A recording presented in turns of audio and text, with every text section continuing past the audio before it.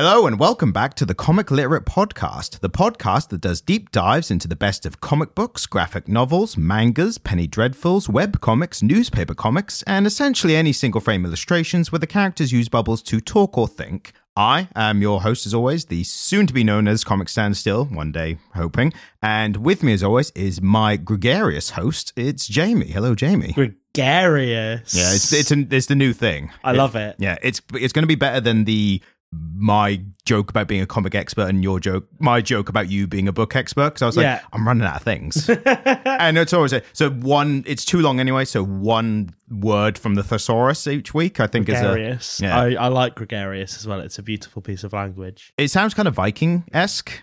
I don't know if that's correct or not. I don't know the etymology of it. I know what it means. I don't know the etymology. And you're meant to be the book expert. I know. It's unfortunate that I don't know the etymology of every piece of vocabulary. Well, if you could get that in ready for next week and just get the entire etymology of the English language, old versions, new versions we haven't had yet, everything really. I'll brush up on it. Yeah, fantastic. How are you? Not too bad. We should warn listeners, but as I said earlier, if you don't like cat noises, then this is not the podcast for you today, especially. My kitten's horny. There's probably much better ways you could have put that. She's really horny. I can't help it. But that is essentially the case, yes. She's just been rolling around and rubbing herself on things. I'm having her bit scooped out really soon. Yes, it's the kitten becoming a cat, and with males and females, they go through this stage. And unfortunately for us, it is a bit of a vocal stage. She's in season and she's just... Yes. But constantly. Having done the editing on these podcasts, I feel like of all the noises, that was a prime one. A good example of what I was talking about, which we won't have any more of from this point onwards. No, I've got a SodaStream lemonade here. It's all good. Exactly. And with the editing and the noises that I have taken out, which is just people talking into a mic like it happens, I think you have to be like a several years in the line before, as a podcaster recording whatever, that you just don't do the voices, the sounds naturally. But of all the sounds to edit out of a podcast, a cat meowing in the background, I'm like, that's fine. It's not someone. Chill. It's not eating in the microphone. It's not coughing. It's not sneezing. It's just a gentle meow in the background. I don't eat while we record anymore. Not after the last incident. Not after the that entire episode was unusable. We had to bin it. Exactly. So, we are going to be looking at a comic in this episode, which will be in the title. You'll see that when it's all done and ready. But first, luckily, there's no news of anyone dying recently, so that's positive. We're having another 2016. People are dropping like flies at the moment. I mean... but nobody comic book related yet. Yeah, but I have a theory about that, and this isn't even my own theory. I'm pretty sure I've seen this elsewhere, but... I think it might have been you, when I was talking to maybe years ago, like probably around 2016 or afterwards. But the reason it seems like in 2016, especially, that there were so many celebrities dying was because we've got to the point where there's more celebrities. So 2016 was the turning point of like older celebrities after a boom of celebrities in like the 80s, like when television was more common and music was a lot more pronounced and varied. So you've got more celebrities, and they just started all dying basically in 2016 onwards. So I think every year afterwards is going to seem like, oh my God, there's so many celebrities dying. It's like, because there's so many more of them. And I think it became a focal point for the news in 2016 to the point that they were recording the death of everybody. Every single celebrity death became noteworthy and something that they had to report on. Yeah. Because 2016 was the year of the dead celebrity. It was also the year of Trump and Brexit. Like, we needed something to chill out on, like, to distract ourselves on. Yeah, exactly. And I think as well, news, like, I've seen a few celebrity deaths like on the front page, like BBC News, and I'm like, I'm surprised their death has made it to the front page. I think the big one was Jeff Beck, and that hurt me because he's a musician that I really like, and he was a good friend of David Bowie's and died on the same date. So Bowie died on the 10th of January 2016. Right. Kicked off the year of the dead celebrity, because then Alan Rickman died a few days later. Lemmy was quite close as well. Lemmy was quite close. Yeah. But yeah, David Bowie died on the 10th of January, and Jeff Beck died on the 10th of January. And that's very sad. Brutal. Well, so there's no death. Moving swiftly on. Past the topic of death, But we are going to come back to our favorite segments of the week. Hey. We always do your first. Are you happy going first each time, or do you want me to do mine first? You do yours first. We'll switch it up. I want to hear from you while you've got a cat on you. I've got a cat on me, so I'm just going to go chuck her over. Not animal cruelty. She lands on her feet all the time, so it's fine. Got 9 lives, it doesn't matter. Exactly. And she's still meowing, so it's fine. I will start with Ryan's moving. There was comic books where the pictures move so fast. That's it. That they become moving images. Exactly. It's something like that. We can just edit the one in from like episode 3 or whatever. You'd think. Well, at some point we'll have theme tunes. So once the theme tune. Once a certain point, I'll have like a sound a sound thing, and I'll press a button. It'll be like. Ryan's the moving images. Every single episode of the podcast will be like a DJ Khaled track. Yes, exactly. And another one. Exactly. And just fart noises on command and everything like that. Yeah, it's gonna be crazy. So yeah, we'll start with mine. I've consumed some films. That's say it correctly. Films. Moving images and the like. I've realized recently that a lot of the films that I watch turn out to be horror films, and I've always considered myself a horror fan, and then I've got a list of films to watch, and as I was looking through, I was like at least 3/4 of these are all horror films. So it might eventually become Ryan's horror film corner or something. I don't know. We're also doing, little hint, we're doing a horror themed comic later on, so that we are kind of relevant as well. So the films I was looking at was ignore the silence. But there's 2 films I want to mention. One, I can't give too much away because I just want to recommend it without saying as much. It's a film called The Menu.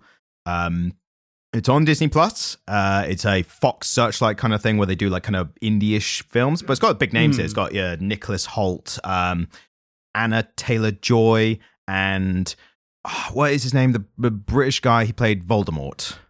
Ralph Fiennes. Ralph Fiennes. Well, he says Rafe, and it's like, mate, your name is Ralph. All right? Does he pronounce it Rafe? Everyone calls him Ralph Fiennes, and it is literally spelled Ralph. He's not a fan of the Ralph terminology. Ralph's a great name. Well, I guess if you're an English actor and you're doing Shakespeare, it's like, who is performing Macbeth tonight? Ralph.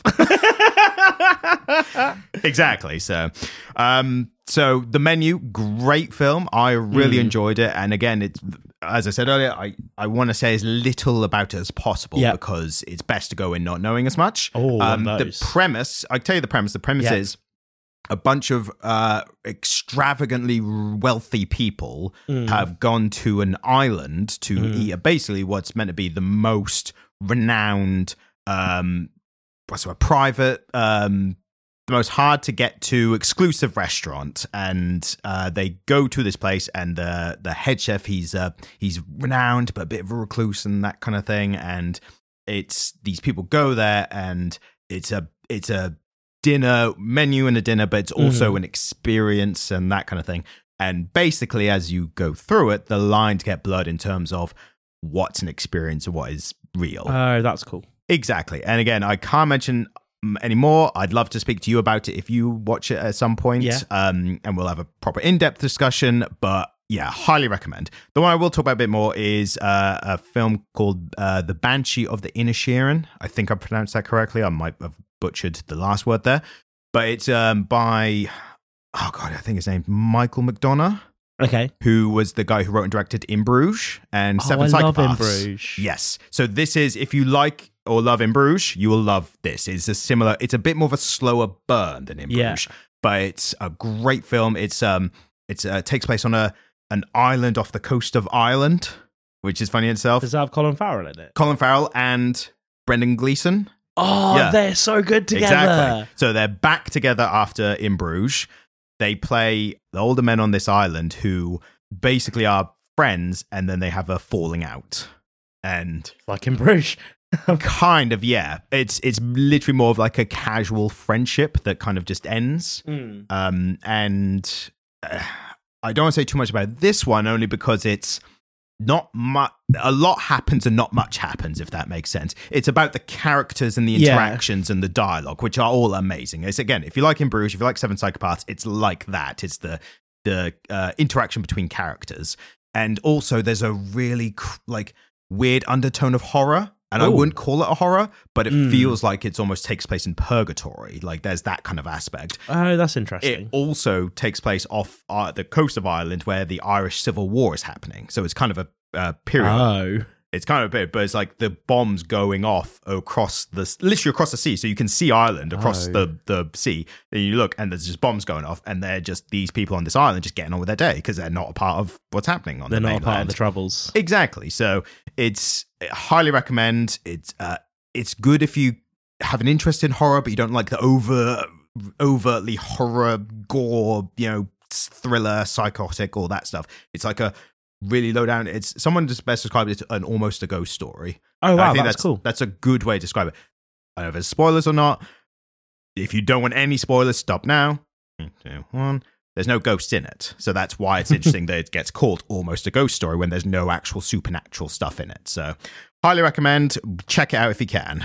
How many emaciated Sinn Féin prisoners out of 5 does it get?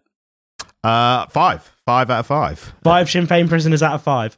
I don't know if that's a particularly politically correct scale to use. I don't know if the Irish would be that happy with it. Well, I was looking at it purely from a metric, obviously, like purely from like it's good, so I'm going to give it the full 5, regardless of what those 5 things are. So that's my film corner done. So we pan across, we sail across the seas to Jamie's comic books without pictures and too many words. Yeah. Corner. Sorry, I sounded really deflated when I said the title. So is corner. Go ahead. So I think I mentioned in the last episode that I'd gotten a really pretty signed copy of the Satsuma Complex. You have, and I barely remember the synopsis, but that's because of me and my attention span. Well, I hadn't read it yet. Right. So it was by Bob Mortimer. It's like a murder mystery, but a murder mystery that Bob Mortimer wrote.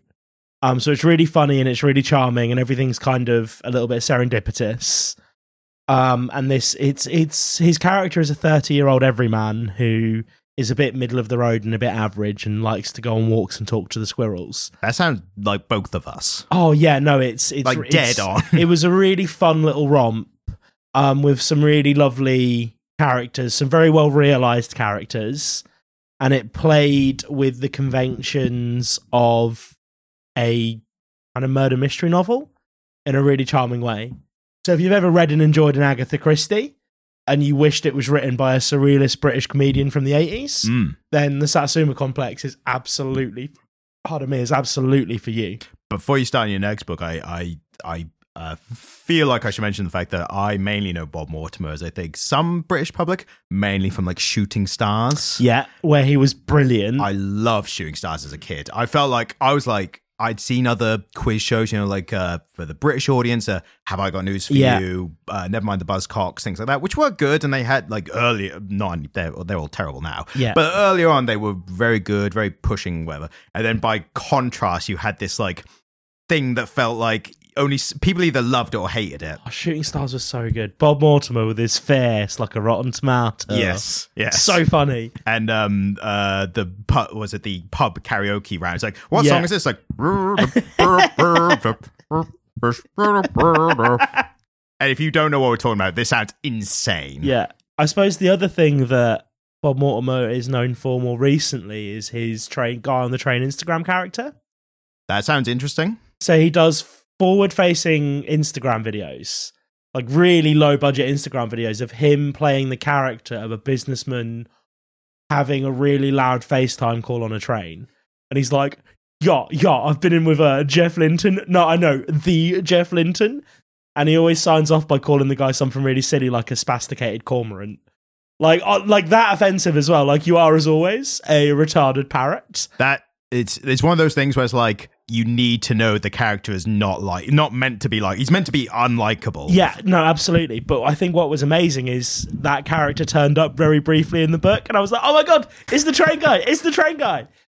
So that was really good. That was a really fun read. Quite progressive for like Bob Mortimer is an older guy, but he's doing cross-platform character universe crossing across his content. Yeah, no, he really is as well. How many people can say they wrote a book that has a crossover character from their Instagram content. Yeah, and there was just enough of it that you knew it was it, but it didn't suck you out of the world.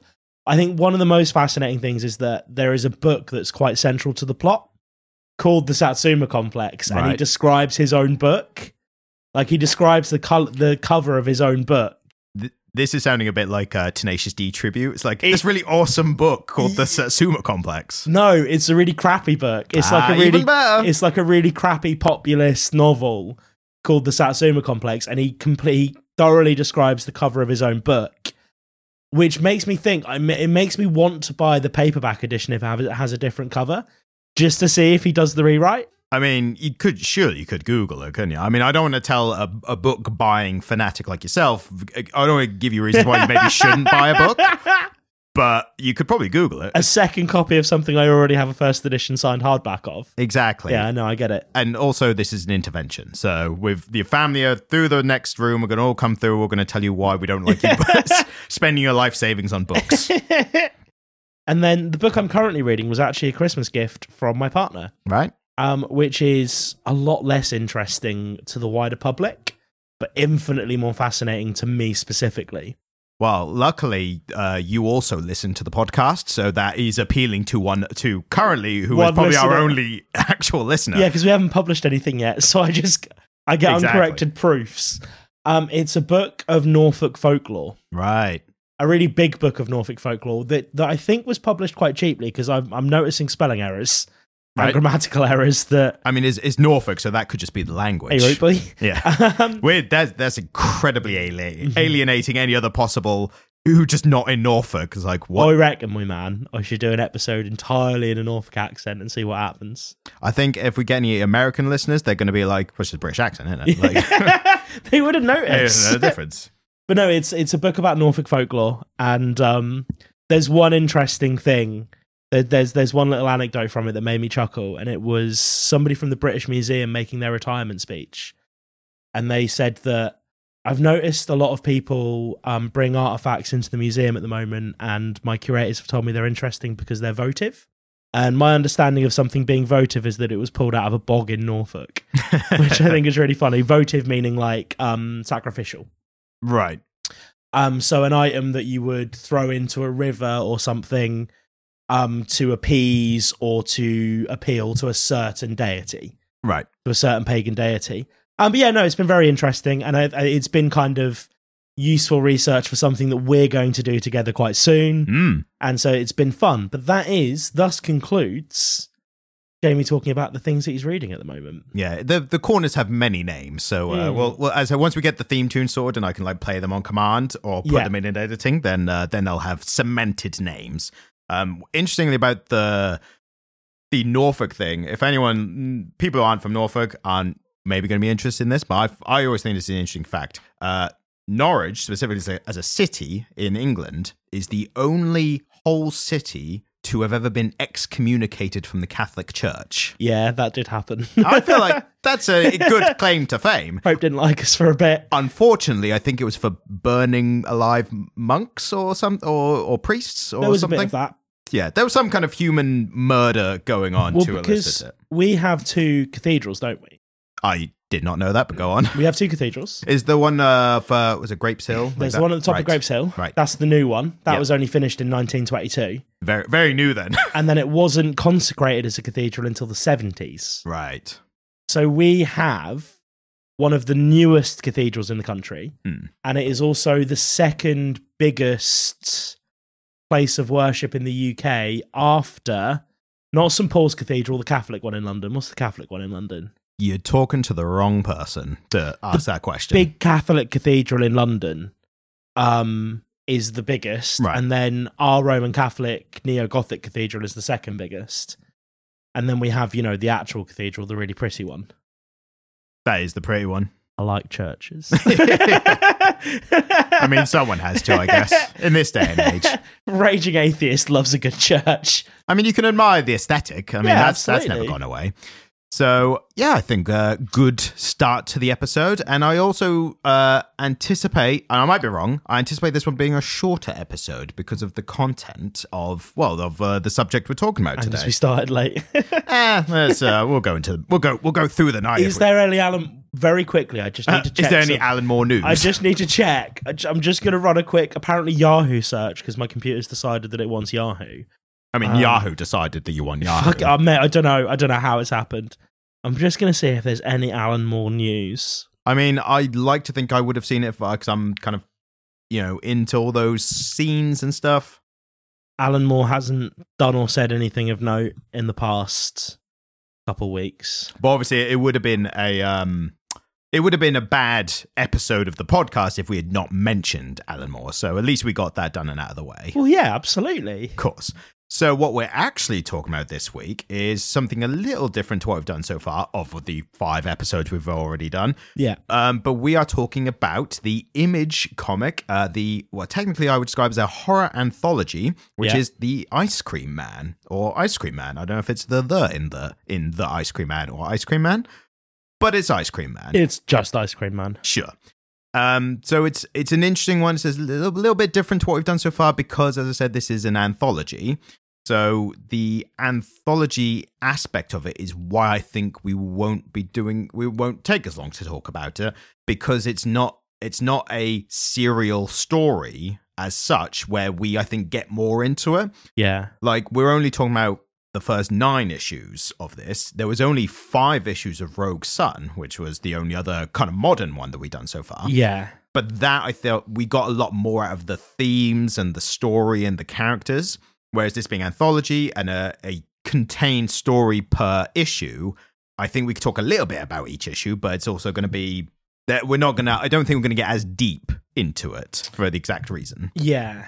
I will say the anthologyness of it does create a bit of... Anthologyness? Yeah, I made a word. I think the anthologyness of it, I think it does add a bit more unease to each issue in each self-contained story because anything can happen to any character. So like when we were reading Rogue Sun, we know the character's not going to die in issue 3 because he's the main character of the series. Whereas this one, each time you get into an issue, it immediately becomes what's going to happen to these, like anything could happen to this character that I've just been introduced to. Yeah. But you also don't have the same weight of, caring about each character. But I think it does good job in certain issues of making you, just giving you archetypal characters to care about, like whether it's a struggling parent or a young person, like it gives you like, here's a character that you've seen before in other things. Yeah. But we're now going to do some fucked up shit to them because the Ice Cream Man's here. I'll give the... So I went on Wikipedia, as I normally do, but Wikipedia didn't have much on it. So No, I noticed this. They had it, but I think that is like, new modern comics, like maybe it just hasn't done enough to elicit, especially, again, with an anthology, it's not elicited enough of a following of the, like an ongoing story. It was positively received, wasn't it? It has really positive reviews. So I went to the Image website and got the blurb from there. So whereas normally I would do the movie announcer, trailer voice one, this one, the blurb of this comic sounds a little more like a sitcom being described. So I'm going to do it in a kind of wacky sitcom voice. Do you have a wacky sitcom voice? I mean, we're about to find out. Let's try. So, chocolate, vanilla, existential horror, drug addiction, musical fantasy. There's a flavor for everyone's misery. Ice Cream Man is a genre-defying comic book series featuring disparate one-shot tales of sorrow, wonder, and redemption. Each installment features its own cast of strange characters, dealing with their own special Sunday of suffering. And on the periphery of all of them, like the twinkly music of the cat's on me, the cat's on me. Like the twinkly music of his colorful truck is the Ice Cream Man, a weaver of stories, a purveyor of sweet treats, friend, foe, god, demon. The man who, with a snap of his fingers, lickety-split, can change the course of your life forever. Lickety-split. That's his catchphrase. It is, isn't it? Very quickly, written by W. Maxwell Prince, with art by Martin Morazzo and Chris O'Halloran. So, And also appreciating, I think the writing is very interesting for... Well, let's start here. Did you enjoy it? I enjoyed it. I'll say overall, I liked it, and I think I'm going to continue reading it. I think that's the biggest thing I can give it is I am going to continue reading it. Let's say the biggest kind of hype. I think I enjoyed it more up to issue 5. So I've read up to issue 18. I got a little carried away past. We're only talking up to issue 9 because that's where you got to. And I feel like what I really liked about it when I first kind of got into like the issue 5, between 5 and 10, was that even though it's an anthology series, there's this backstory of the main character, the ice cream man. And when they started revealing that, which we couldn't quite remember if it was issue 3 or 4, but whenever they started revealing that there was this backstory, so the character, the ice cream man, for those who don't know, basically each issue, there's people in a story, and in the story, the ice cream man appears at some point, innocuously enough, and then horrible things happen to the people of the issue. He did. So one of the things that I did notice is that a character bled from one issue to another. I did also notice that as well. Jimmy, poor Jimbo. There's actually a couple of characters that appear at different points as I've gone on later, but they don't seem as significant as you might think. It's not like, oh, it's that guy from the... It's more like... It feels more like an Easter egg almost. Like, oh, hey, it's that guy. Rather than like a big like, oh my God, it's all connected. Well, because at the end of Jim's story, he gets clean. Yes. And then he throws his 1 week chip in the river. And I don't know if... And that's the same river he visited with his girlfriend. And I don't know if that's meant to be symbolic of him kind of throwing that part of his life away, or him deciding to get straight back on Skag. Maybe. And I do appreciate that. The ambiguity of it. Yes, and it's kind of it's what I like about it, and also what I don't like about it, is I like that it doesn't give you like strong, like, and they lived happy ever after, or they all died, or there's no, it's not about what happens. Well, we know what happens to Jim, because he's one of the guys he's torturing in a further issue. Yes, it's more about it's about creating a sense of unease, I think, is the best issues are the ones that create a sense of like, I don't feel right. Like this is making me feel, ugh. And it's not overt horror. You're not like, oh my God. But it's, it's at its best when it just creates this like, it's attempted to create an atmosphere of unease, and you're not going to know what happens next. And that's what I like about it. Yeah. But also, again, because there's not hard set stories, it feels almost going against like storytelling convention, if that makes sense. Yeah. Like, all the ones we've done have those kind of storytelling conventions, with the exception of maybe Mouse for obvious reasons. But everything else we've done has a sense of like, but like this happened, and then here's the problem, and then here's the resolution, but there's the ongoing story. Whereas this is like, I mean, one of the issues ends with a guy just turns out he was in hell the entire time. And you're just like, all right, what do I do with that? Dope. But it also, again, just makes you feel really off, which I think is the point of horror to a certain extent. And we could talk about each issue, and I think I can mention a little bit about each issue individually, because I feel like there's something to take away from all of them. The first issue with the spider was interesting, because the spiders then become a motif in issue 9. Yeah, it becomes speaking as going past issue 9, it almost becomes a symbol of the ice cream man. So they use like spider legs in other things. They do go in quite weird and wonderful directions of like types of stories and how the ice cream man is torturing people, essentially. Yeah. The first issue, I liked it. I liked that it's a morbid story. So what I would say now is, I think we've covered as much as we can without spoiling the first issue. You're very sensitive to spoilers, aren't you? Well, I've had it before. I've listened to things and people have just said something, and I'm like, I could have done with a spoiler. So yeah. So up top, spoiler alert. Yeah, but we're doing this much earlier than with other titles. Yeah. But I'm saying now, if you like horror anthology, if you like that kind of thing, give it a read. The best thing about horror anthology as well, to say up top before we break any of the stories, is if you don't like one of the issues, just either skip past it or get through as quickly as possible, you'll probably like the next one. Yeah. It's a similar thing with like comedians who do like one-liner jokes. If you didn't like the first one, you like the next one, or you like keep going. And I think that's true for I think anyone who reads this series, they're going to have issues they liked and issues they didn't like as much. So that's the benefit, but also the benefit and the disadvantage of something like this. So all that aside, we're going into each story, so have at it. But what I found weird in that first issue, the story of the kid with a spider, and the spider, basically, it turns out the spider has bit and poisoned both of his parents. Both of the parents, so they're dead. The kid's just like, well, shucks. And but what I found weird was the ice cream man is just a werewolf for no reason. Yeah, I know. But this is something I want to talk to you about. Right. But it means jumping to issue 6. So it does mention the werewolf again, don't they? Well, I think issue 6 implies 3 distinct timelines. Yeah, that's a good one. So issue 6, for anyone wants to know, is one character, you see their life go in 3 separate directions, kind of like choices and multiverse and all that. Yeah. 3 separate directions, and you see 3 different outcomes. But there is a scene where he's walking through the park, and the bench in the park is very obviously the bench that Jim and his girlfriends used to go to do blow.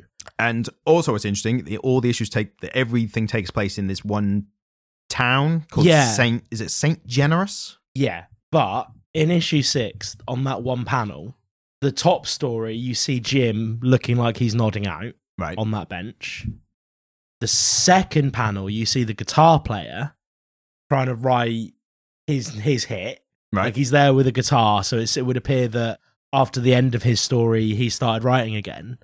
And then on the very bottom story, you see somebody who looks suspiciously like Rick, the guy who's chasing Rick down. Yes, who we later find out is Caleb. Yeah, it looks like Caleb. And so I kind of get the vibe that they're playing with multiple timelines here, which is interesting because they give us 3 distinct timelines, and then in each of the 3 timelines, they give us a character from a different issue that's already passed. Mm. And so I don't know if that implies some kind of chronology that we're seeing here, or if it implies different timelines, or if it was just a fun artistic choice because it's an anthology, and so they're playing with that.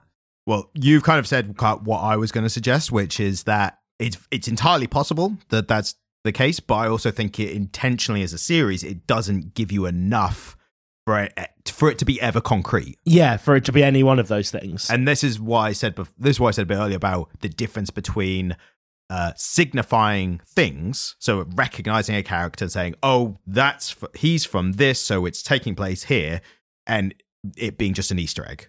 Like, it's just like eagle-eye readers will see that guy was from before, like, and that's it. There's no meaning or anything. Like, that's a possibility. And this is where an element of challenge comes in for me, somebody who had a formal education in reading story. Because, of course, the way that my brain is trained to read a story is to make inferences from textual evidence. And so if I was writing about this on an academic level, I would absolutely want to take that panel and use it as textual evidence for split timelines and run with that. Because they've given us that. Like that's there in the story. It's printed. Yes. And so the argument that, well, it could be that and it couldn't be that, it doesn't matter. And there is a reading of the text where that is true.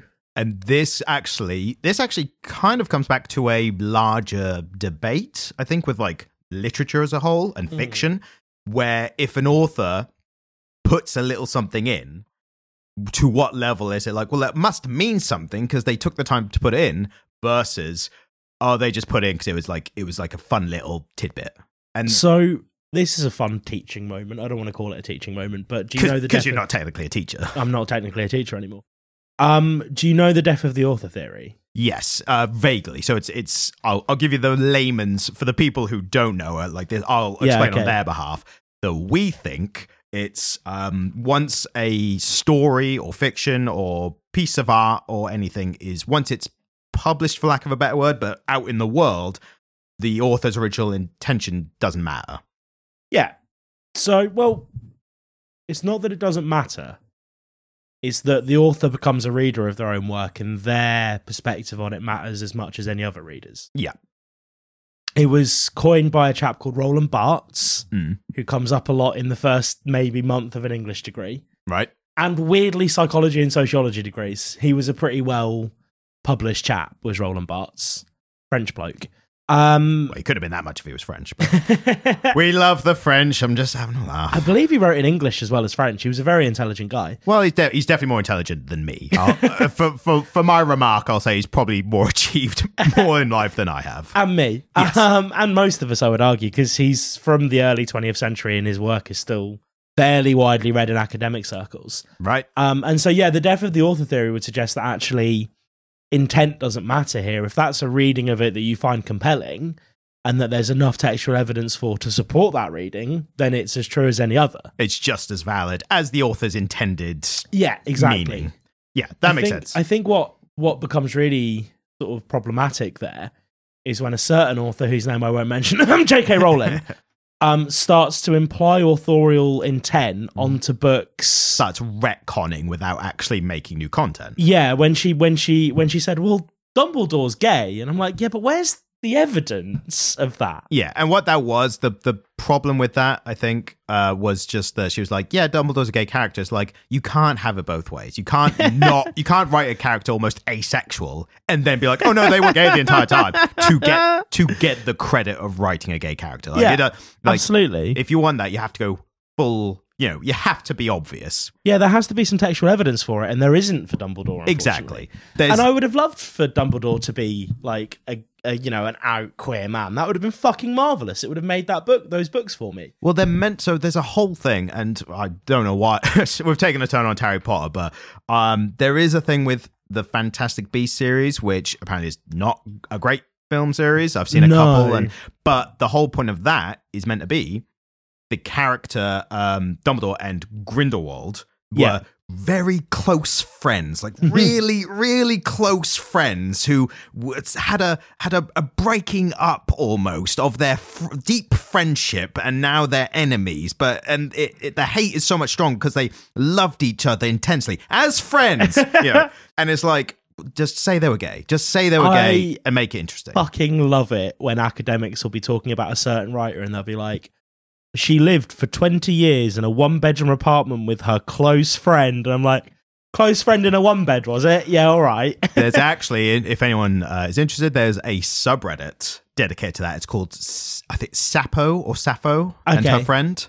And it's basically like my aunt and her roommate who have lived together for 30 years are attending. It's that kind of stuff. So and good. It's fun, yeah. So, back to Ice Cream Man. The first issue, randomly, Ice Cream Man's a werewolf. And that, for me, I was like, that fell out of place. And I said, I got to issue 18. They never explained it. They mention werewolves, but there's no explanation for it. Yeah. And also, the spider bites the werewolf with enough force to save the police officer character and the child. Yep. But then later, the Ice Cream Man's like, "Oh, here's the spider," picks up and turns him into an ice cream. It's like, I fucking love spiders now. It's like, what? Are you superhuman? And it's like, are you superhuman? And if not, why were you affected by the spider bite as a werewolf, but not? And maybe I'm looking for too much continuity in what is meant to be presented as a crazy world where rules don't really matter. This Ice Cream Man world, like, it doesn't matter. It doesn't have to make sense. And I feel like maybe I'm trying to make sense of it when it shouldn't be, you know? And this is the thing, isn't it? Where people will make the argument that in a fantasy world, things don't have to exist within a continuity. I feel like it should. I agree. I'm inclined to agree with you. I think the best fantasy worlds are ones that are rooted in something real. Yeah, you have to set up the world's rules and follow them. And if you break them, you have to break them in ways that don't feel like cheap ploys for tension or Deus Ex Machina resolutions or whatever.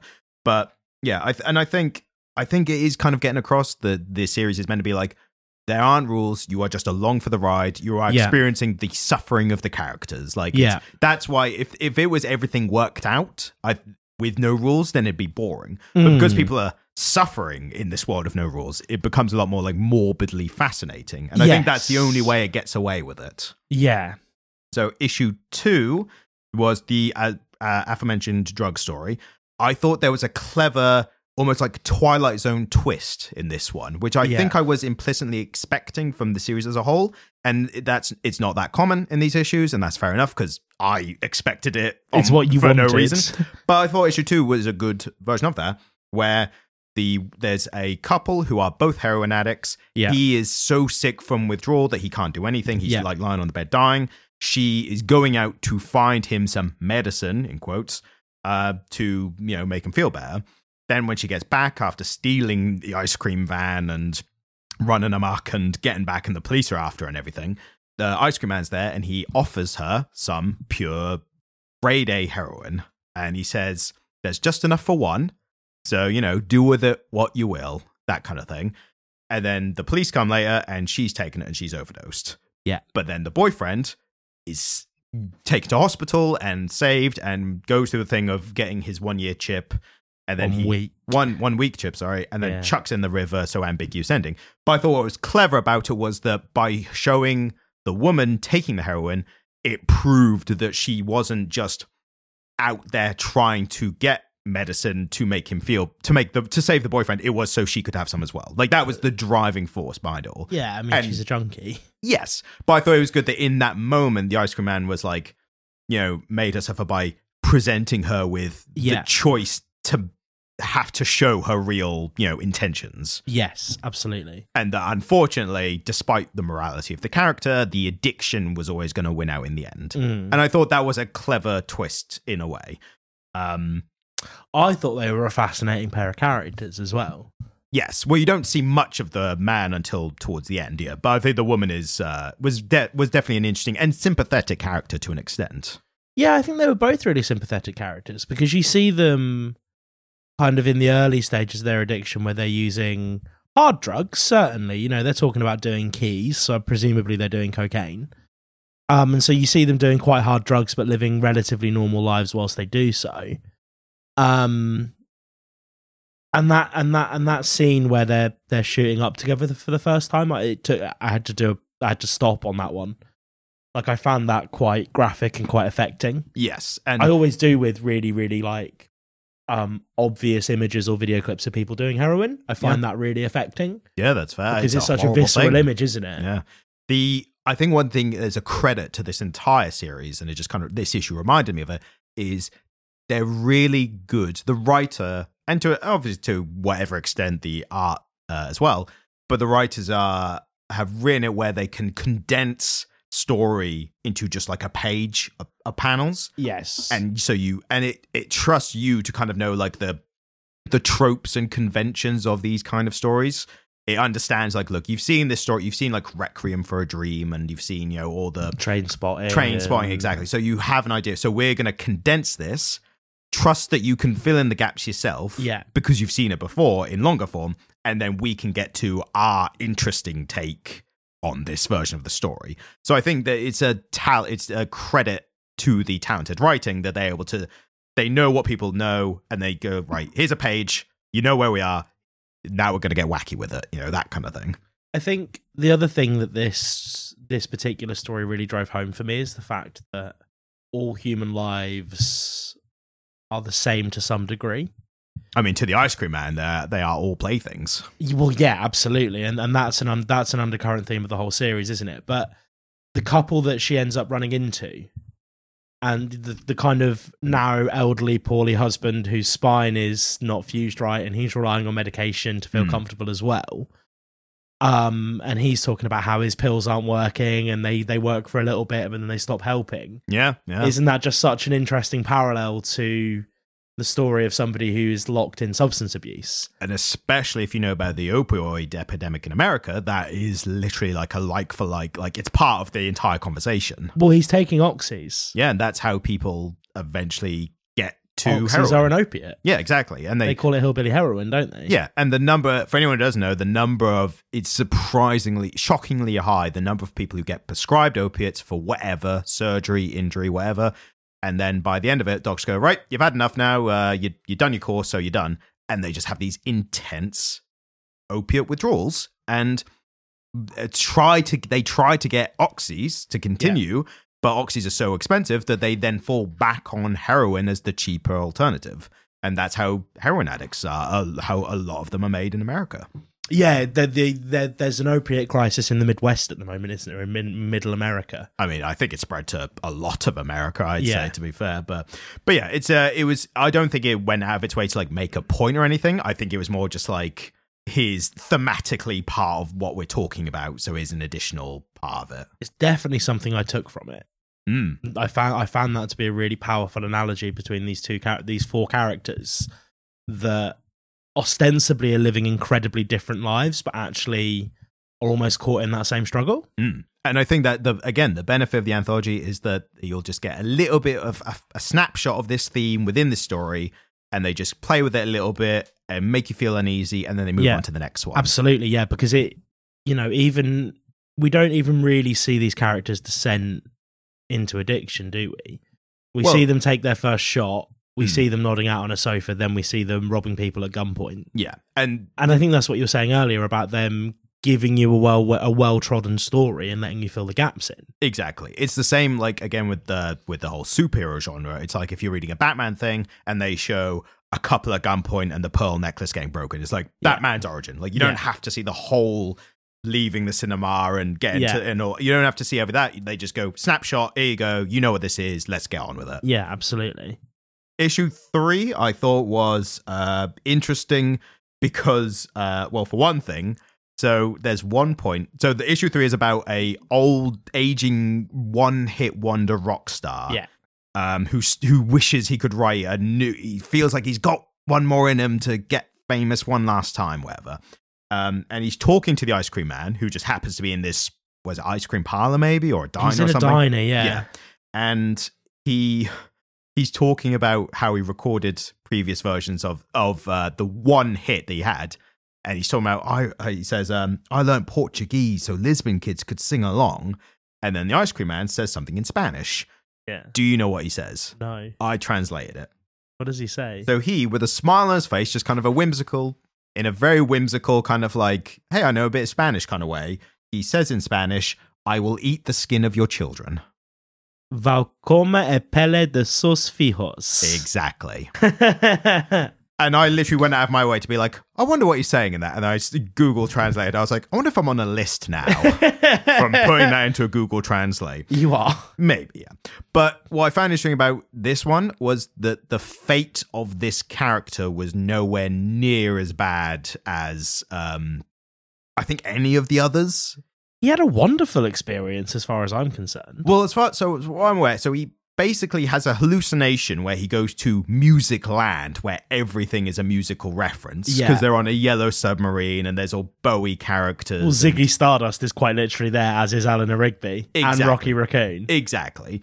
But what happens is he's on this adventure with them, which seems like a dream, and in the Are we gonna narrate what's happening in the room? I mean, the cat's on the door, so.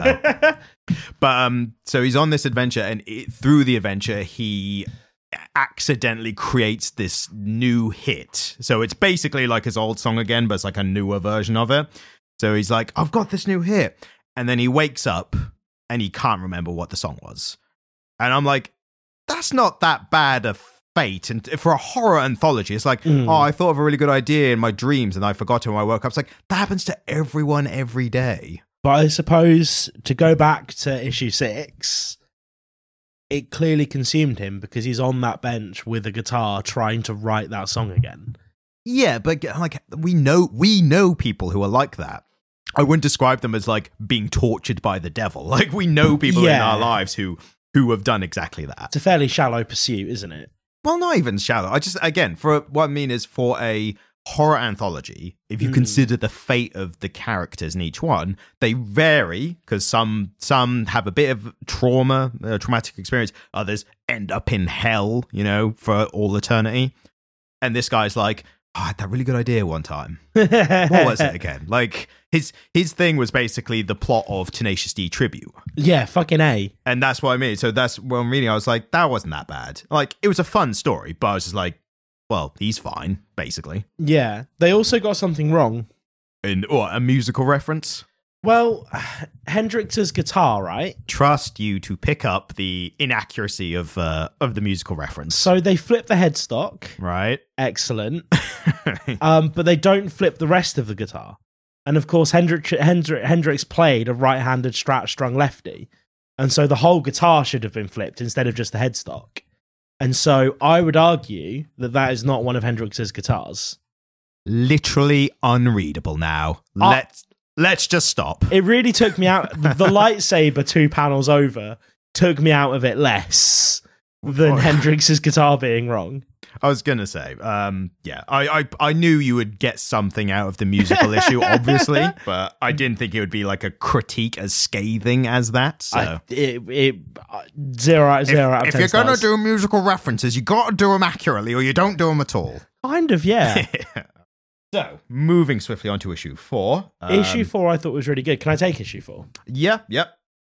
Issue 4 is a kind of relatively, just judging by the surroundings that him and his wife are pictured in, and she's his wife, there's a ring, a relatively wealthy man with a pregnant wife who's been asked to go and eulogize his childhood best friend whom he's lost contact with.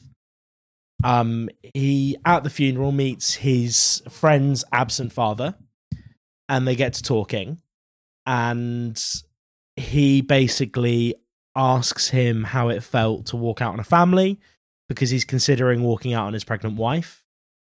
And the dad talks about the turmoil that he went through having made that decision, and it ends in them not exhuming, but pulling this lad's body out of the casket so we can give him one last cuddle. Yeah. What we discover is that he is in hell. So he was a musician. Specifically, the person who died. Yeah, the person who died is existing in hell. And so lots of different things will happen to him. I think the most torturous one is that he was a musician with perfect pitch who could, he's described as being able to listen to a song once and then learn to play it. Very common trait for a talented musician. And there is a scene where an entire brass band are around him playing different songs.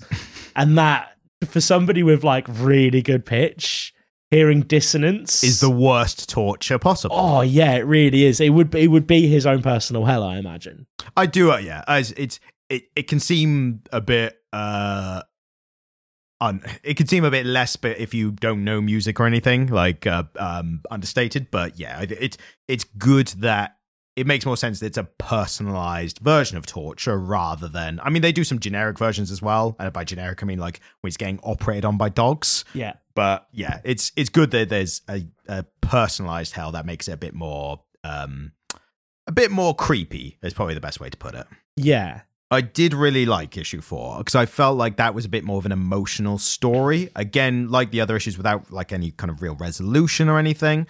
But it was emotionally more impactful, especially when did you get to that part? Sorry, the main character's like, I'm thinking of leaving my family as well. And yeah, it was also good about this issue. What I really liked. So I said earlier, I started to like it around this part, around these issues, and that's because of the introduction of the character Caleb. So that is this issue. So at the end of the issue, Ice Cream Man is basically just kind of laughing at whatever horror he's just inflicted or about to inflict or whatever. And then this character, who is basically dressed like the black cowboy from Westworld, is probably the best way to put it. Like literally a black dressed cowboy, and he basically says, "Hey, what do you call him? Ricardus, I think. Ricardus. He calls him Ricardus, and Ice Cream Man is scared of this character Caleb. Yeah. And that's the moment for me where I'm like, oh my god, there's something bigger happening, and I was hooked because we'd been 4 issues almost without anything like this. So when they suddenly hint at it, I'm like, what's going on now? Yeah. And for the fact of Ice Cream Man as a character basically almost being like the devil or a demon or something ethereal and powerful, for him to be scared of a character, then that's like it flips the convention it's created on its head. And I think making that character a cowboy is really potent in American iconography. Because the idea of the cowboy in American iconography is very well worn. Putting a cowboy all in black is a potent symbol, isn't it?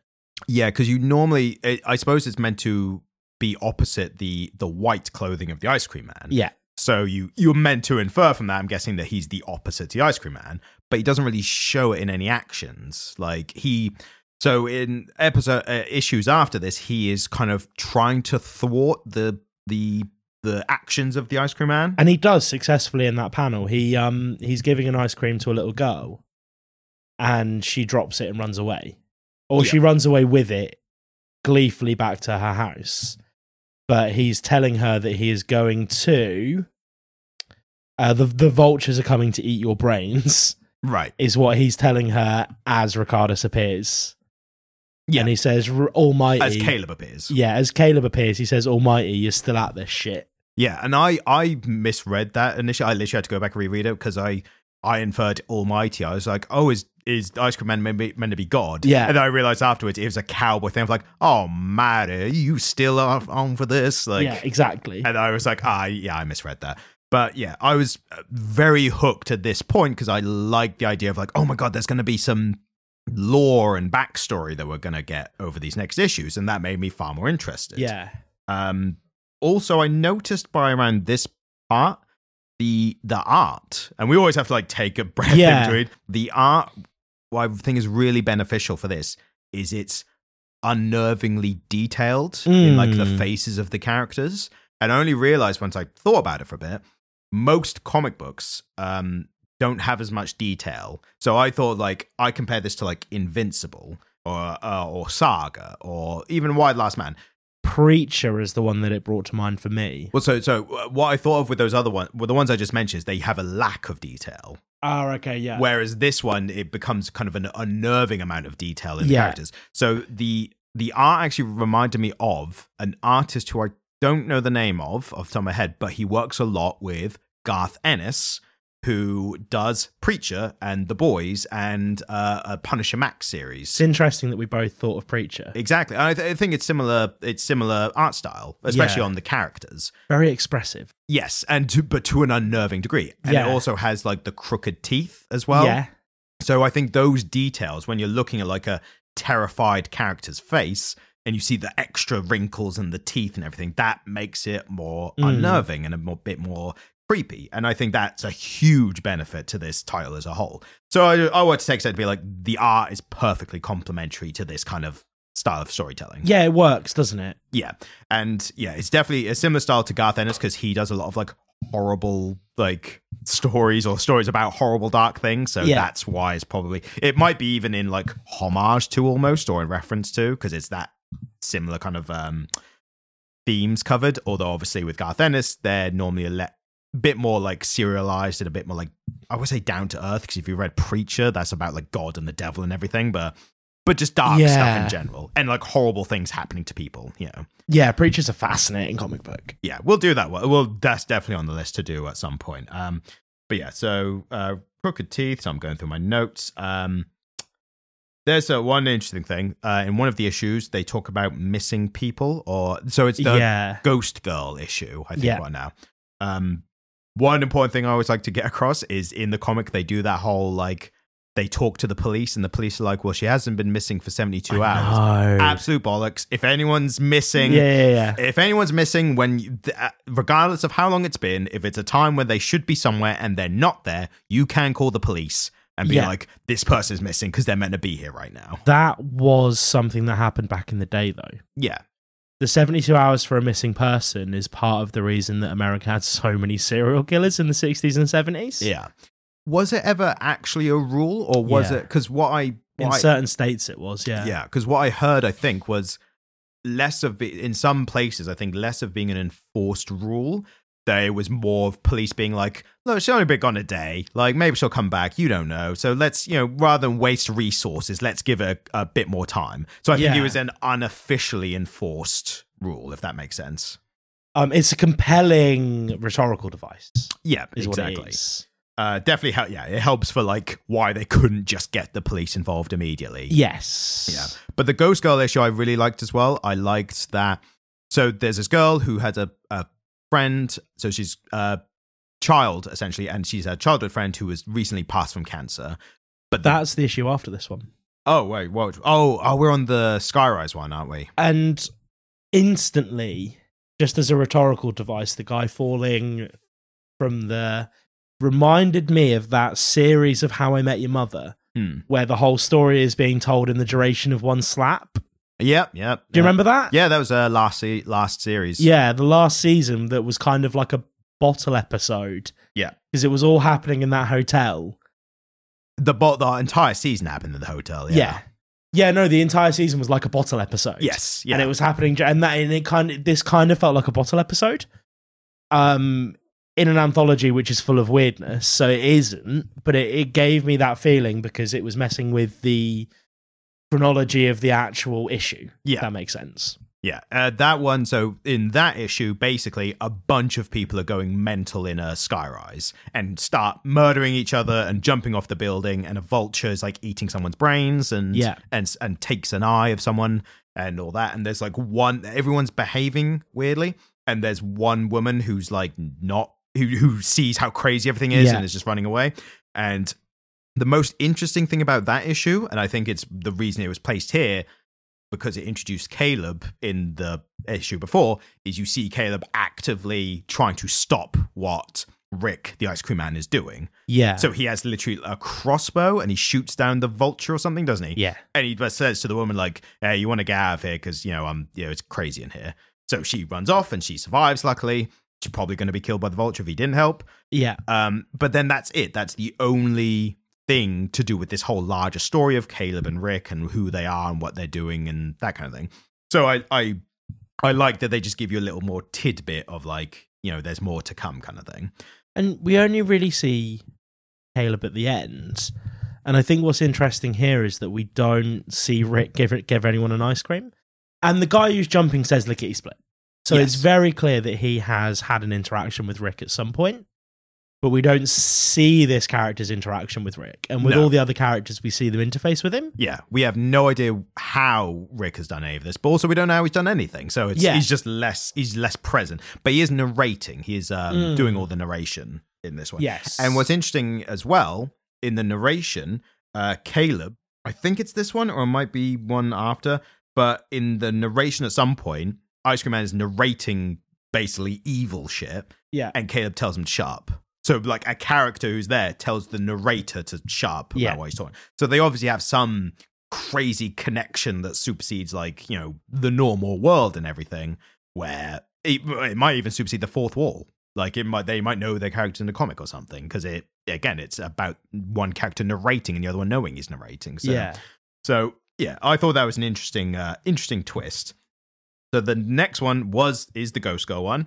Girl whose childhood friend has died from cancer, but she still talks to and sees the friend.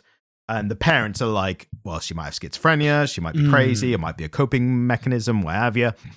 And then the girl somehow ends up at a chakra house with the ice cream man. Yeah. And she walks in and there's a guy on the table who's basically been almost skinned alive. Yeah. What I thought was interesting was that he'd almost been skinned alive, except for a bit of skin around the genital area, so they didn't have to show genitals. Yeah. I thought that was a weird touch, because, like, it's one thing seeing a man skinless for most of his body, but God forbid showing a cock and balls. Oh, yeah, disgusting. That's a weird, comics code of authority I hangover imagine or it something. is, yeah. Which, I have no idea. Like... I mean, thank God they hid the genitals so we can show our children the skinned man, Like, good on the old Image Comics.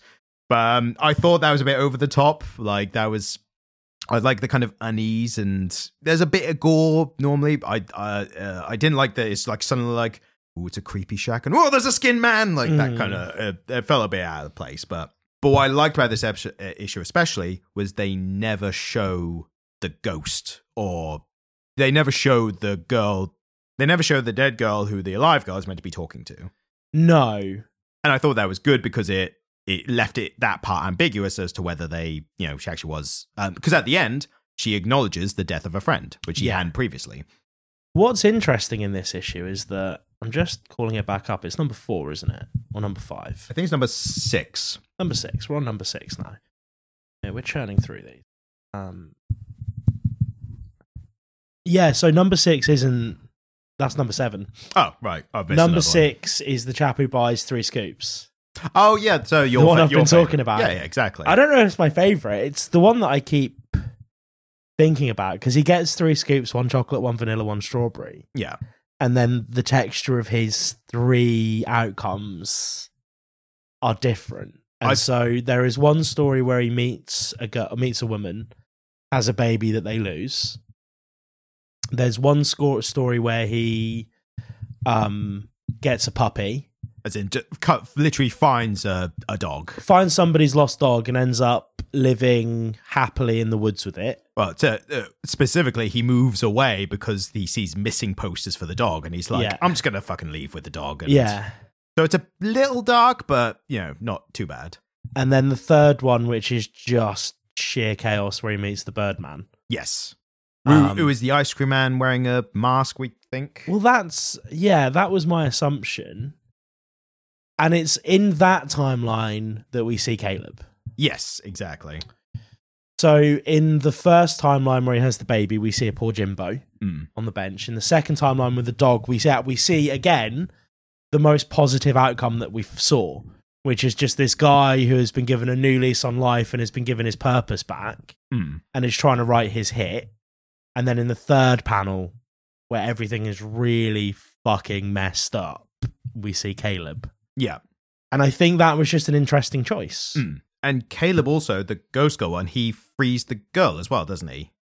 I think. He does. So Caleb is popping in and out constantly. I mean, constantly. He's like in every issue from now on, he's kind of popping in and out.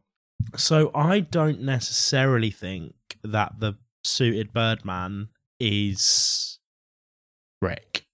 Do we think he's a third character? Yeah, I think so.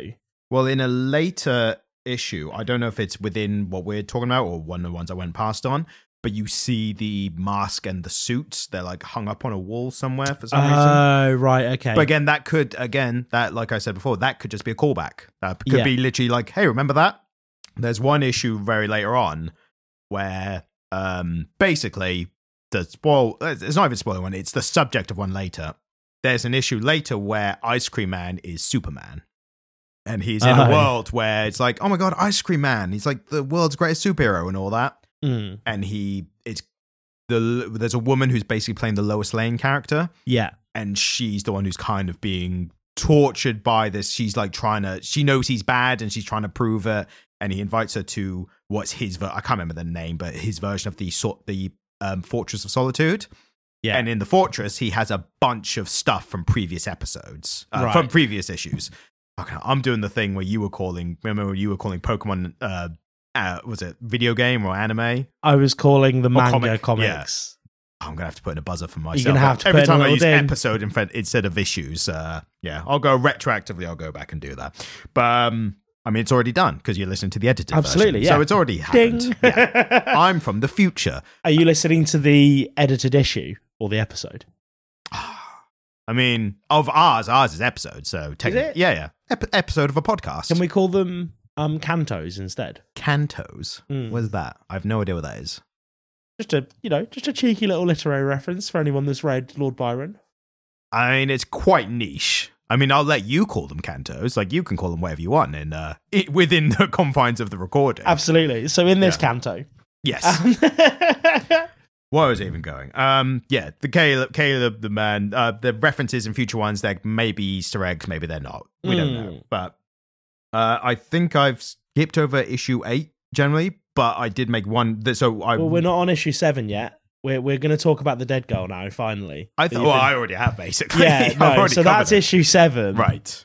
Her dad, bless him. Yes, I thought that was that was a sympathetic character towards the end. Yeah, well, he he was a normie dealing with some pretty intense neurodivergence, wasn't he? Yeah, exactly. Didn't know how to handle it, or wasn't handling it the best. Yeah, and so he was quite aggressively trying to dissuade her of this either delusion, you could call it, or actually just her reality that she was still spending time with her dead friend, and was quite forthright in doing so, and actually a little bit damaging in the way he approached it. Yeah, and to be fair, you can see the regret of how he'd been handling it.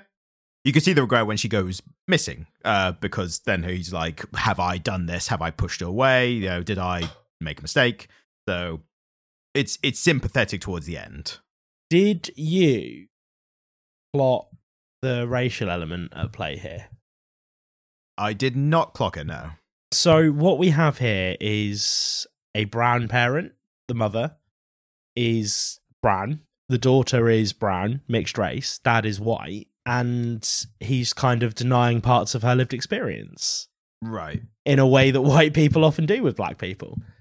And so I kind of saw this allegory for race in America and white people not understanding or choosing to not understand the lived reality of being a black American or a black or brown American. It definitely might be that. I don't know if the subject being ghosts or not ghosts is close enough to that as a subject. And I'm just saying why I didn't see that. Like, you might be, the writer might be like, yeah, that's exactly what I was going for. But I didn't see it only because it didn't feel like he wasn't believing something. It didn't feel like he wasn't believing something that was happening. Because by the end, it might have been her just being, handling it poorly. At the end, he makes a major concession to her lived experience. He sets a place for her friend. And so it's a growth story for the dad. Yeah, definitely. And one of the rare better endings for characters in this. So hopefully we never see them again, because otherwise it'll be bad. Yeah, absolutely. It took Crisis for him to get there, but doesn't it always? But yeah, he made a concession to her lived experience, which I thought was really interesting. I also thought the idea of putting a cat in the soup pot was quite potent. Yeah, that gets mentioned. That's an ongoing reference. Because they say that if you deep fry a kitten, it's tastier than fried chicken, right? Or no, a steak dinner. Exactly. So that becomes a running theme across. That pops up in later issues as well. Again, I think that's just an Easter egg almost. I don't think it's like a lore, aspect or anything. But it's interesting because I think on a cultural level, we are more attuned to the consumption of dogs because that's an actual thing that happens in the world. And so often if you talk about somebody eating a commonly, a domesticated common household pet, it'll be a dog that they're eating or a rat. Yeah, it's definitely been chosen to be more creepy and unsettling. Yeah, and the choice of a cat here, if you think about... And specifically a kitten, so it's even worse. But if you think about a cat in iconography and just in folklore and as a totem, cats are often... there are some folkloric examples of people believing that a cat, for instance, has the soul of a witch in it, particularly black cats. And so just the idea of them like some kind of demon or fae boiling and eating a cat is very interesting in that context, Yeah, and I think the specificity of it being a kitten is what makes it like a more horrific thing to imagine. It's not just an adult cat; it's a baby kitten. That's, I think, was meant to be like a more horror aspect of why he keeps saying it. And then I suppose the other interesting thing here is that he is quite serpentine. Yes. In his presentation here, he's very serpent-like. But then in her illustration of him, he is a straight-up devil. Yeah. Like, he is a purple devil. And so that kind of draws into question whether he is being perceived differently by different people. And is she actually seeing... Is that serpentine presentation a construct that he's trying to show her to scare her? And is she actually seeing right through to the fact that he is a horned devil with a forked tail? Well, we do eventually see what we think might be his true form, okay. which we'll get to just in a couple of issues. I think the symbolism of him taking on a serpentine form is interesting. Yeah, definitely. It definitely speaks to the devil and all that jazz. Yeah, and the devil in quite classical Christian iconography.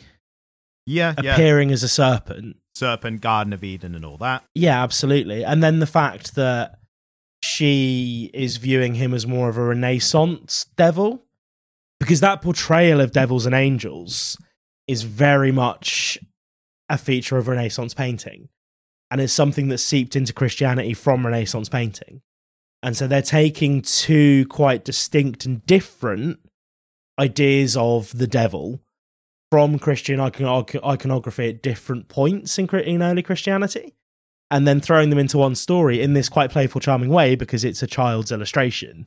And it makes a lot of sense. There's the Christian portrayal of the devil because this all takes place in what is essentially Middle America. Yeah, absolutely. And so that would be her understanding of the devil, wouldn't it? It would be a pointy-horned... And the portrayal of the ice cream man is the white picket fence, America, ice cream man comes down the corner, residential, domestic kind of landscape. Suburban domestic landscape. Yeah, sort of middle American suburbia in the 1950s. Yeah, exactly. Are we on issue 8, or did we just talk about issue 8? We're currently talking about issue 7. So issue 8, I think, it's the one where people are in an ambulance, aren't they? Yeah. Yeah, so this one's an interesting one because this one, it just seems like everything's going nuts. Like they're driving through town and everyone's going a bit mental. Like there's a lot of random stuff happening. But the ambulance drivers, they're on it. They're taking drugs, like in the ambulance. They're taking prescription drugs and talking about how shit life is and prescription all that. Drugs that they've pinched from the hospital drug cabinet. Yeah, because he takes a bunch of drugs that are meant for people with leukemia. Yeah, and she's taking uppers or something, I think. No, he finds some hydrocodone. Right. Which is another opiate. Again, opiates very present here. Well, it's Middle America, isn't it? So yeah, I suppose, yeah. The dark side of, just under the surface, the dark things that are happening. Yes. I think this is the issue where they mention werewolves. They're like... Yeah, the werewolf will get him. Yeah, there's a werewolf running around. And I read that and I was like, so is he a werewolf? Is he not? Or is this just a callback? Like, that's why I was kind of playing that whole, like, am I applying too much meaning to all of this or not? And I think it was just an Easter egg, almost. The interesting thing about this, again, ambulance drivers driving around, taking drugs, doing a bit of crazy shit. Everyone's going a bit mental. And then it turns out at the end, they're literally like, oh yeah, we've got that guy in the back who has the knife in his neck. And we should go check on him. Go around the back and it's Caleb. And they're like, yeah, it's a guy in the back and it's Caleb. And it doesn't really play too much. I don't know, like, again, am I reading in too much into it? I'm like, okay, Caleb can be harmed and he might be dying. But then issues later, he's fine again. So past issue 9, again, I read past it, he's just there again. Like, he's fine. So it doesn't seem like he was affected, but for some reason, a knife in the neck was enough for him to be put into an ambulance. So we still... I guess he has the same kind of ethereal powers as the Ice Cream Man, maybe, but, he's mortal. Well, we don't know, because, again, he's fine in later issues. Yeah. But, again, to your point, we don't know when everything takes place. Was this the end of the story, and then everything afterwards happens before this issue? We don't know yet. Because it does really feel like the whole society is degenerated at this. Well, is it society or is it this town? Because everything takes place in this Saint Generous town, doesn't it? Yeah, and what you're seeing is, the clown, poor clown who did all the bad things. Yeah, the dead clown was killed by the werewolf, and we see one of the vultures from issue 5 appear, flying over the city, and everything's burning, and there are cars crashed. This looks like the kind of end of the first act of a zombie film. Yes. Where everything's really started to go to shit, but people are still clinging to their suburban lives a bit. Exactly, yeah. Issue 9, because there's a couple things here that I wanted to talk about. Yeah, go ahead. We've talked about it having that kind of 1950s Middle America suburban aesthetic. And the book is quite timeless in as much as There's not much technology or anything, is there? No, but in this issue, we see our first smartphone. So now it's confirmed to modern day. Yeah, absolutely. Notably, he's on Twitter. He's on something that is very clearly Twitter, and he's looking at the Twitter comments, and it is noticeably Twitter. I don't think anybody would look at this and argue anything other than that. And so it drags it kicking and screaming into the modern day. Yeah, which was a choice at this point because we hadn't really, and we might have missed something, but we don't think there's been any obvious references before now. I've been skimming through the episodes. Ooh, Wow. I was giving you another buzzer. Ding. I was going to have to give you a different buzzer sound for this episode of the podcast. This canto. Yeah. I've been skimming through the issues while we've been talking. Right. And this is the first smartphone I've seen, and it's it gets its own panel. Yeah. So very obviously, we are in modern day. Look at this. And the way this is organised is that generally it will be quarter panels. Right. Or thirds. So you either very rarely do you get a full panel. It's either a quarter, like 3 panels going down vertically. Yeah. Or a quarter of a page is 4 panels, and you skim left to right, top to bottom. And this gets a full third of the page, the central panel. Like, it wants you to see this smartphone. And it's just some Twitter comments saying, fuck you, you're a snowflake. Yeah, fuck you, you're poor and an idiot, you're ugly and a snowflake. Like, it's very generic comment stuff. But it's in quite a dark, dreary panel. It's all blues and purples because it's nighttime. And then you've got this bright white phone screen in a central panel. They want you to see it. Yeah. I don't know. I think this issue really gave me a sense of kind of the current state of things, people being really disillusioned. And I think there's a guy robbing a diner and he just says, I hate my neighbours. And that's my whole life, people are telling me what to do. I hate my neighbours. And that's his reason for robbing this diner at gunpoint. But then the twist, like a mini twist, is he there to rob it? No, he's not, is he? No, he goes in with a mask, pulls the mask up, and then shoots himself. And you get this really graphic. And the fact that when a robbery's happening, the paramedics just like, well, looks like the bill's been taken care of. Let's get out of here. Like, but not even in like a almost comedic way. It's like we don't care about what's going on kind of way. But then again, there's this real sense that everything's degenerated at this point. Like, in the panel where he approaches the waiter, in the background you can see somebody with a cleaver and blood spraying off it. Yeah. And there's 2 blokes playing Five Finger. Yeah. Well, they're playing put the fork through your hand. Like, that's the goal of you think that one of them's failed, and the other guy's like, no, that's not how you do it. This is how you do it. And he just impales his own hand, and the other guy's like, yeah, that's how you do it. Like, society has really crumbled in this town at this point. Well, this is what I was saying about everything seems to be going mental around the paramedics driving around. Yeah. And again, as I keep saying in this episode, am I reading too much into it, or is this the devolution of the town? Is that because of the ice cream man and his effect on everyone, or is it the world is fucked and it's a representation of it being fucked, and the ice cream man is kind of just taking advantage? He's like slipping in the cracks and making it worse for individuals. Yeah. And I don't know if I'm reading too much into it or not. It seems very out of place for everything just to be crazy for no reason. This issue felt like a turning point for me. Well, this and the issue after, especially. So the reason, are we good to move on to the last issue we're going to be talking about? I think so, yeah. Well, so the reason so we spoke beforehand, and I said, how many have you done? And you, 5 or 6, I think. Yeah. And I said, as long as you get to issue 9, so we can talk about that. We're golden. And I think that's a good point to end on, because issue 9, I would say, is the most important issue. Even though that I've read, getting to issue 18, I'd say issue 9 is the most important because it's the story of Caleb and Ricardus. Yeah. And it's them in a different world, and they seem to be, so it's them in this world, they both speak to, I think they refer to him as uncle, an older guy. And the older guy is basically like, we have to basically leave this world and go to a new one again. Like, it's a regular thing they do every once in a while. And Caleb's like, all right, we'll go to this new world. And Rick's like, new world. And he's like, there's a book, here are the rules of the new world we're going to. Yeah. So I think I assumed reading it that they're coming to this world, or the world at least that most of the issues are set in. And then there's Ricardus is pissed off about something.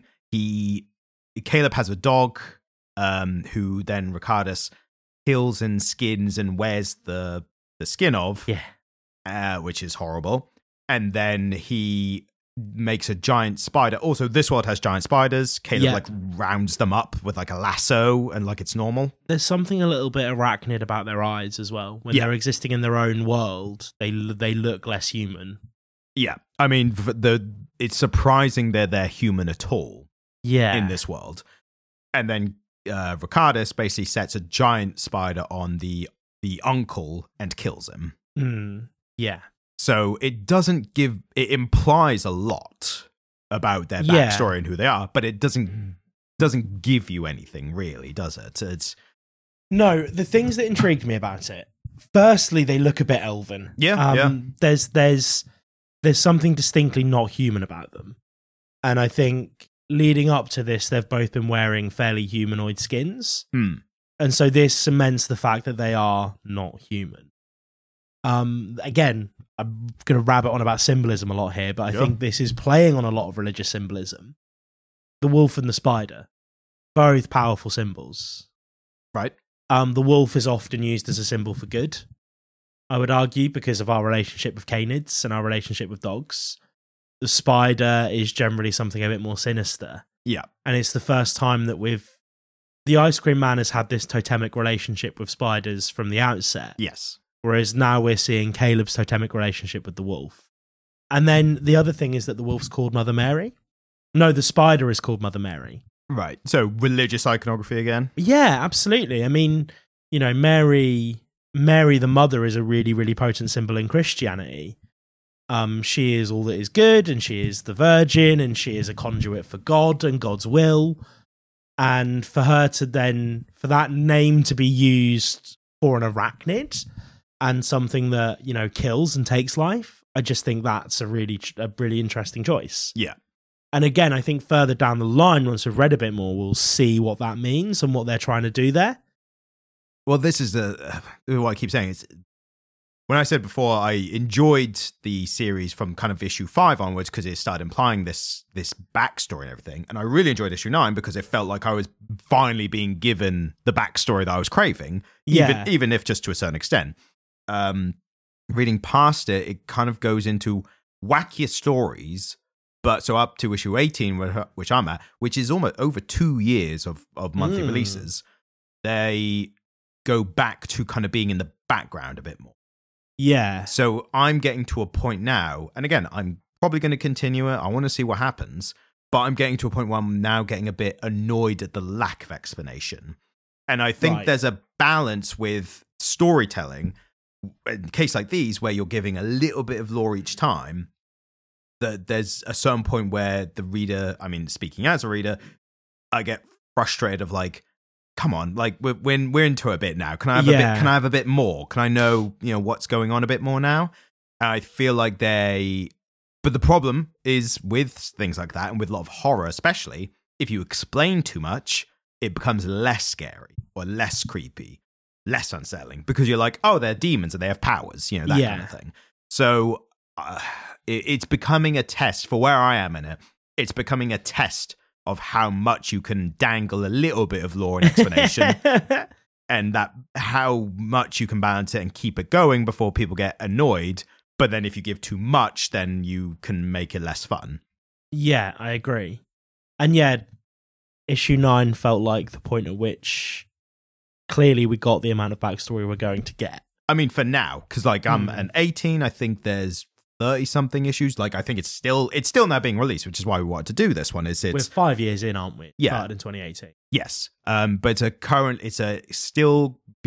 sure it's still being released, I think. Yeah. But so yeah, it's ongoing. Maybe they haven't done any more lore, but tomorrow there might be an issue where they explain everything. So and this whole podcast is ruined. Well, we're explicitly talking about issues 1 to 9. I'm including a little bit more up to issue 18, which has some great issues.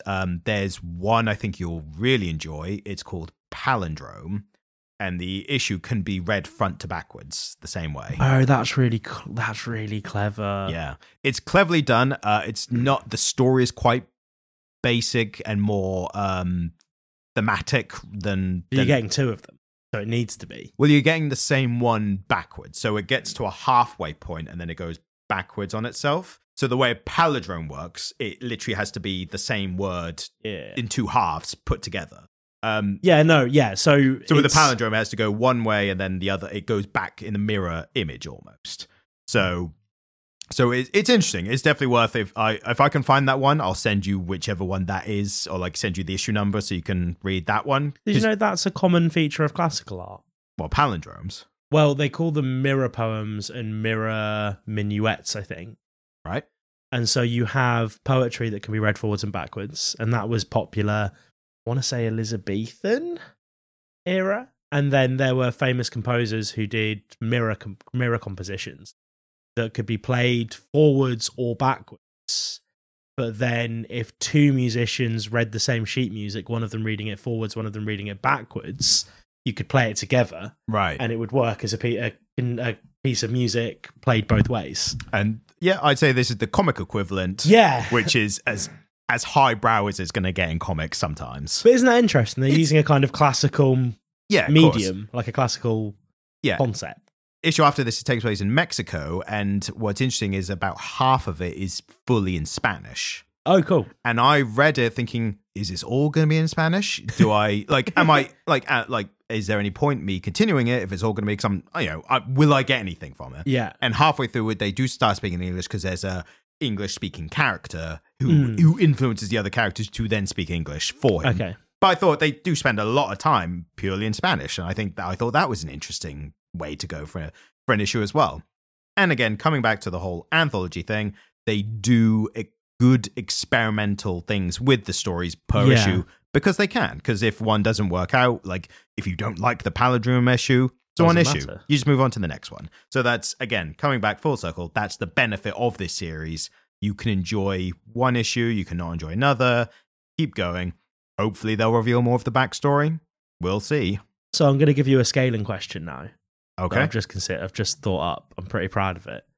How many creepy spider legs out of 8 would you give this series? Well, I think from what I've read to up to issue 18, I think a good 6 out of 8. I'd say a good 6 creepy spider legs out of 8. Yes, I think the reason is it's a bit better than average because I like how creepy it is. Like as we said earlier, I like the horror stuff. So I like that. I think the fact that some issues don't work for me is it's a feature, not a bug of the way its story's told. But again, those negative issues, the ones whoever doesn't like, it's going to be different for different people. But those ones are still going to impact your overall enjoyment. But yeah, it's still quite high because I like the twists and turns and the risks they take in some of the issues. I appreciate that it condenses backstory to get to the weird parts. Yeah. I would recommend it. But I would recommend it if you like anthology storytelling or horror or both, Which is less common these days. It is, and that's what I think why we were drawn to do this, is because when I told you about it, I think you like just talking about a different thing. Yeah. So for reference, Ryan and I we sat down over lunch and had a conversation, and he kind of pulled out a bunch of current series that he thought looked interesting that we could talk about, and purely based on the one sentence synopsis he gave me, this is the one that I wanted to talk about this week because the concept intrigued me. Yeah, and I think we've had an interesting time, if nothing else, an interesting time with this. I had an interesting time reading it. I enjoyed what I read of it. I'm surprised we've been able to get as much out of this because I said up top this was going to be a shorter episode, and we are at 140. So yeah, we've kind of gotten into it the way we would get into. I say 140. There's probably going to be edits, so the actual time that I'm saying now, 140, is probably not going to be 140 on the actual final edited one. The runtime of this episode, because you're going to be about an hour in at this point, being like, "What's he on about?" An hour exactly. 40? So yeah, it's but we're doing a decent length of time, and I thought we weren't going to have as much to talk about because it wasn't a serial story. Turns Yeah. out we had more to talk about per individual issue. And I think that's the difference with serial ones, where for like Saga, there might be an issue where not as much happens. So when we eventually get around to talking about Saga, or like we did with Y or League of Gentlemen, there's going to be issues where we don't talk about as much because they're setting up for like the next issue. Whereas this one, we kind of wanted to talk about each individual issue because it had its own unique story. It's quite dense in theme, isn't it? Yes, exactly. And I mean, the ultimate theme is just everything sucks and everyone suffers in some way or another. Yeah. But few do get out. A few, like we said, like a couple of issues, people get out fine. And that, I think, adds tension. Because then if everyone died or suffered, you'd be a bit more boring.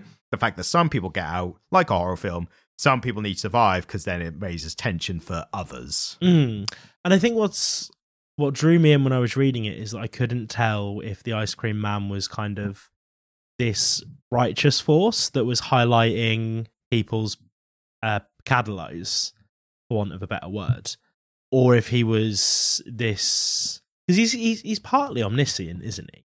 Yeah, definitely to an extent. Yeah, there's something omniscient in him, and I couldn't work out if he was trying to be a force for good and he was bringing bad things upon bad people, but it seems that he's fairly indiscriminate. Yeah, I think it does seem to be a bit more. It's not necessarily he's punishing the bad for being bad, but he's finding any person and whatever their thing is, whatever their history, past, trauma, whatever.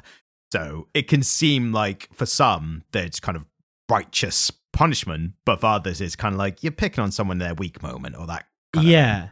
The one other thing that interested me about his character is that he's a bit queer coded. I think that's the portrayal of the Ice Cream Man. Do you know much about queer coding? What, as in like giving queer characteristics to a character, do you mean? Yeah, so it's something Disney did a lot. Right. Disney would queer code their villains. Right. A really great example is Ursula. Ursula has a lot of traits that you would kind of identify with like a butch lesbian. I don't really like that expression. But that was the stereotypical portrayal. That was the parlance that was used at the time. Now we would say like a mask presenting queer person, right? Yeah. But yeah, she's coded in that way. Oh, who's the evil lion from The Lion King? Scar. Scar is queer coded. Scar is very effeminate, and it was kind of Disney's way in a time when homosexuality was vilified. Yep. Of using those negative character connotations, but not actually making the characters gay, because they would have butted up against some censorship issues. Yeah. And there's some of that here. There's this flamboyance to him and this camp that he exudes. Even if you just look at the panel where him and Caleb are being sat down to be told that they need to go to this other world. Yeah. And he's kind of reclining in this very sort of showy way. And then Caleb is sat quite steadfast and stoic with his arms crossed. There is a certain degree of queer coding happening. I think as well, the fact that they obviously brought in Caleb quite early, like issue 4, he is that kind of Clint Eastwood man's man kind of portrayal. He has a very traditionally masculine presentation. Yeah, and that is interesting. I genuinely didn't pick up on that, and now that you've mentioned it, it's very obvious now. Yeah. So I think the inherent fear that comes with the Ice Cream Man role is it's the stranger who interacts with kids. Yeah. And bit noncy, isn't it? Well, I feel like that those characteristics as you're talking about, I think this comic is using pre-existing characteristics without intentionally making them queer coding. Yeah, I don't think that they were making a statement about queer people. No. I don't think that's what was happening here, but they were using some of those tropes. Yeah, and I think they are using them without realizing what they were created in the first place. And I think the cowboy versus what essentially is the devil, I think it inherently has some of that I don't want to go so far as to say homophobic, but you know what I mean, like it has a bit of that flavor, for lack of a better term, of phobia, because it's based on the American dream 50s thing, and that's built. That is ostensibly, fucking, I'm using words correctly. That is incredibly built on homophobia. Yeah, there was this demonization of the effeminate man that happened in 19th century and 20th century American media. And the kind of masculinist, steadfast, quiet character was often portrayed as the hero. And then when you were writing a villain, you would make them effeminate because they were characteristics that were seen as negative in a man. And they've done that here. And I think that was a really interesting choice for something that started publishing in 2018. It's not a choice that you would often see anymore. Yeah. Is it possible? I have a theory that I've just come up with on the spot. Let's see how it goes. These are my favourites. I think there might be something to do with portrayal specifically in visual media. So like early film and television. And even plays to just before that, theatre. I think there's something where the male actors who would do those kind of things, if you were the chiseled, masculine appearance and look, like way back, was it To Kill a Mockingbird, Gregory Peck and that kind of thing, they were always the leads for obvious reasons because they wanted to be idolized by the male viewers and the female viewers. And I think by default, the men who didn't get those roles, who were, men in acting and theatre that time, probably were might have been by default more effeminate. Yeah. Not even necessarily gay or straight or anything. Oh, no, I think, I agree with you. I think a big part of that trope came from the pool of actors they had available to them. Because there's a similar thing that happens with foreign villains. And Harrison Ford actually made this point. I think so someone asked him years ago on a chat show, I think it's Harrison Ford. He said, why is it always Americans are the leads and the heroes, and it's like the British or any other English speaking with an accent was the villains? And he said, because you were putting up a movie in theaters to attract people, you want the American as the hero because you want the American audiences, the largest audience. You had all these great British actors and every other kind of actor who wasn't American, but they weren't getting the lead roles. So the top billing after the hero was the villain. Yeah, absolutely. So the villains were always portrayed as non-American because just by default they had these great actors who needed the best roles, but not the top roles. And you see a certain degree of that in kind of early Gothic American cinema. People like Bela Lugosi, incredible actor, always played the villain. He was the werewolf. He was Nosferatu. He played the demonic character, and he was from somewhere in Middle Europe. And why the portrayal of Nosferatu and Dracula and Transylvania and all that. Yeah, exactly. But it was just something that intrigued me, and it was something that we'd not touched on, and it was one of the things I wanted to talk about. Yeah, no, it's a very interesting point, and definitely intentionally put that way for whatever reason. That can be obviously that can be debated. Yeah, absolutely. Yeah, and I'm very willing to be told that there's not enough textual evidence to support what I'm saying. Like, that's part of the joy of what we do. Yeah, of course. But it's something I noticed, and it was something I wanted to bring up and get your thoughts on. Yeah, no, very interesting. I think we're about to wrap it up, mainly because we've been sitting in a room that we've not been able to have the heating on because of the sound it makes. Yeah. And after almost 2 hours of no heating, I think we're starting to freeze a bit. So. Yeah, absolutely. British winter and all that. I mean, this episode might come out in bloody spring by the time we start actually releasing episodes, but we'll get there when we get there. But thank you for listening. I hope you have a wonderful time. Are you doing the wrap up? Yeah, why not? Yeah, go ahead. So thank you for listening. I hope whatever you're doing, you have a wonderful time in it. And I hope you'll join us next time for more comic book antics. And soon to be releasing comic stand videos. Once we get to that point, I'm putting pressure on myself. April, I think, is going to be the time where they're going to start coming out. Obviously, basically edited towards the start because I'm learning the video editing process as well. But we'll see how they come out. I've been making TikToks. Wow. So if you wanna find that, I don't know what I'm called on TikTok. I don't know what my TikTok is. I'm at Byronic Monkeys on TikTok. If you want to hear me do things on TikTok, it's not fun. It's not a fun journey. It's not a fun place to spend time. I've got to say, you're not selling it at all. But check him out on TikTok, everybody. Why not? What else have you got to do with your time? Really? Give it a chance. Bye. I think that's the end. So thank you for listening, and we will see you at the next one. Bye.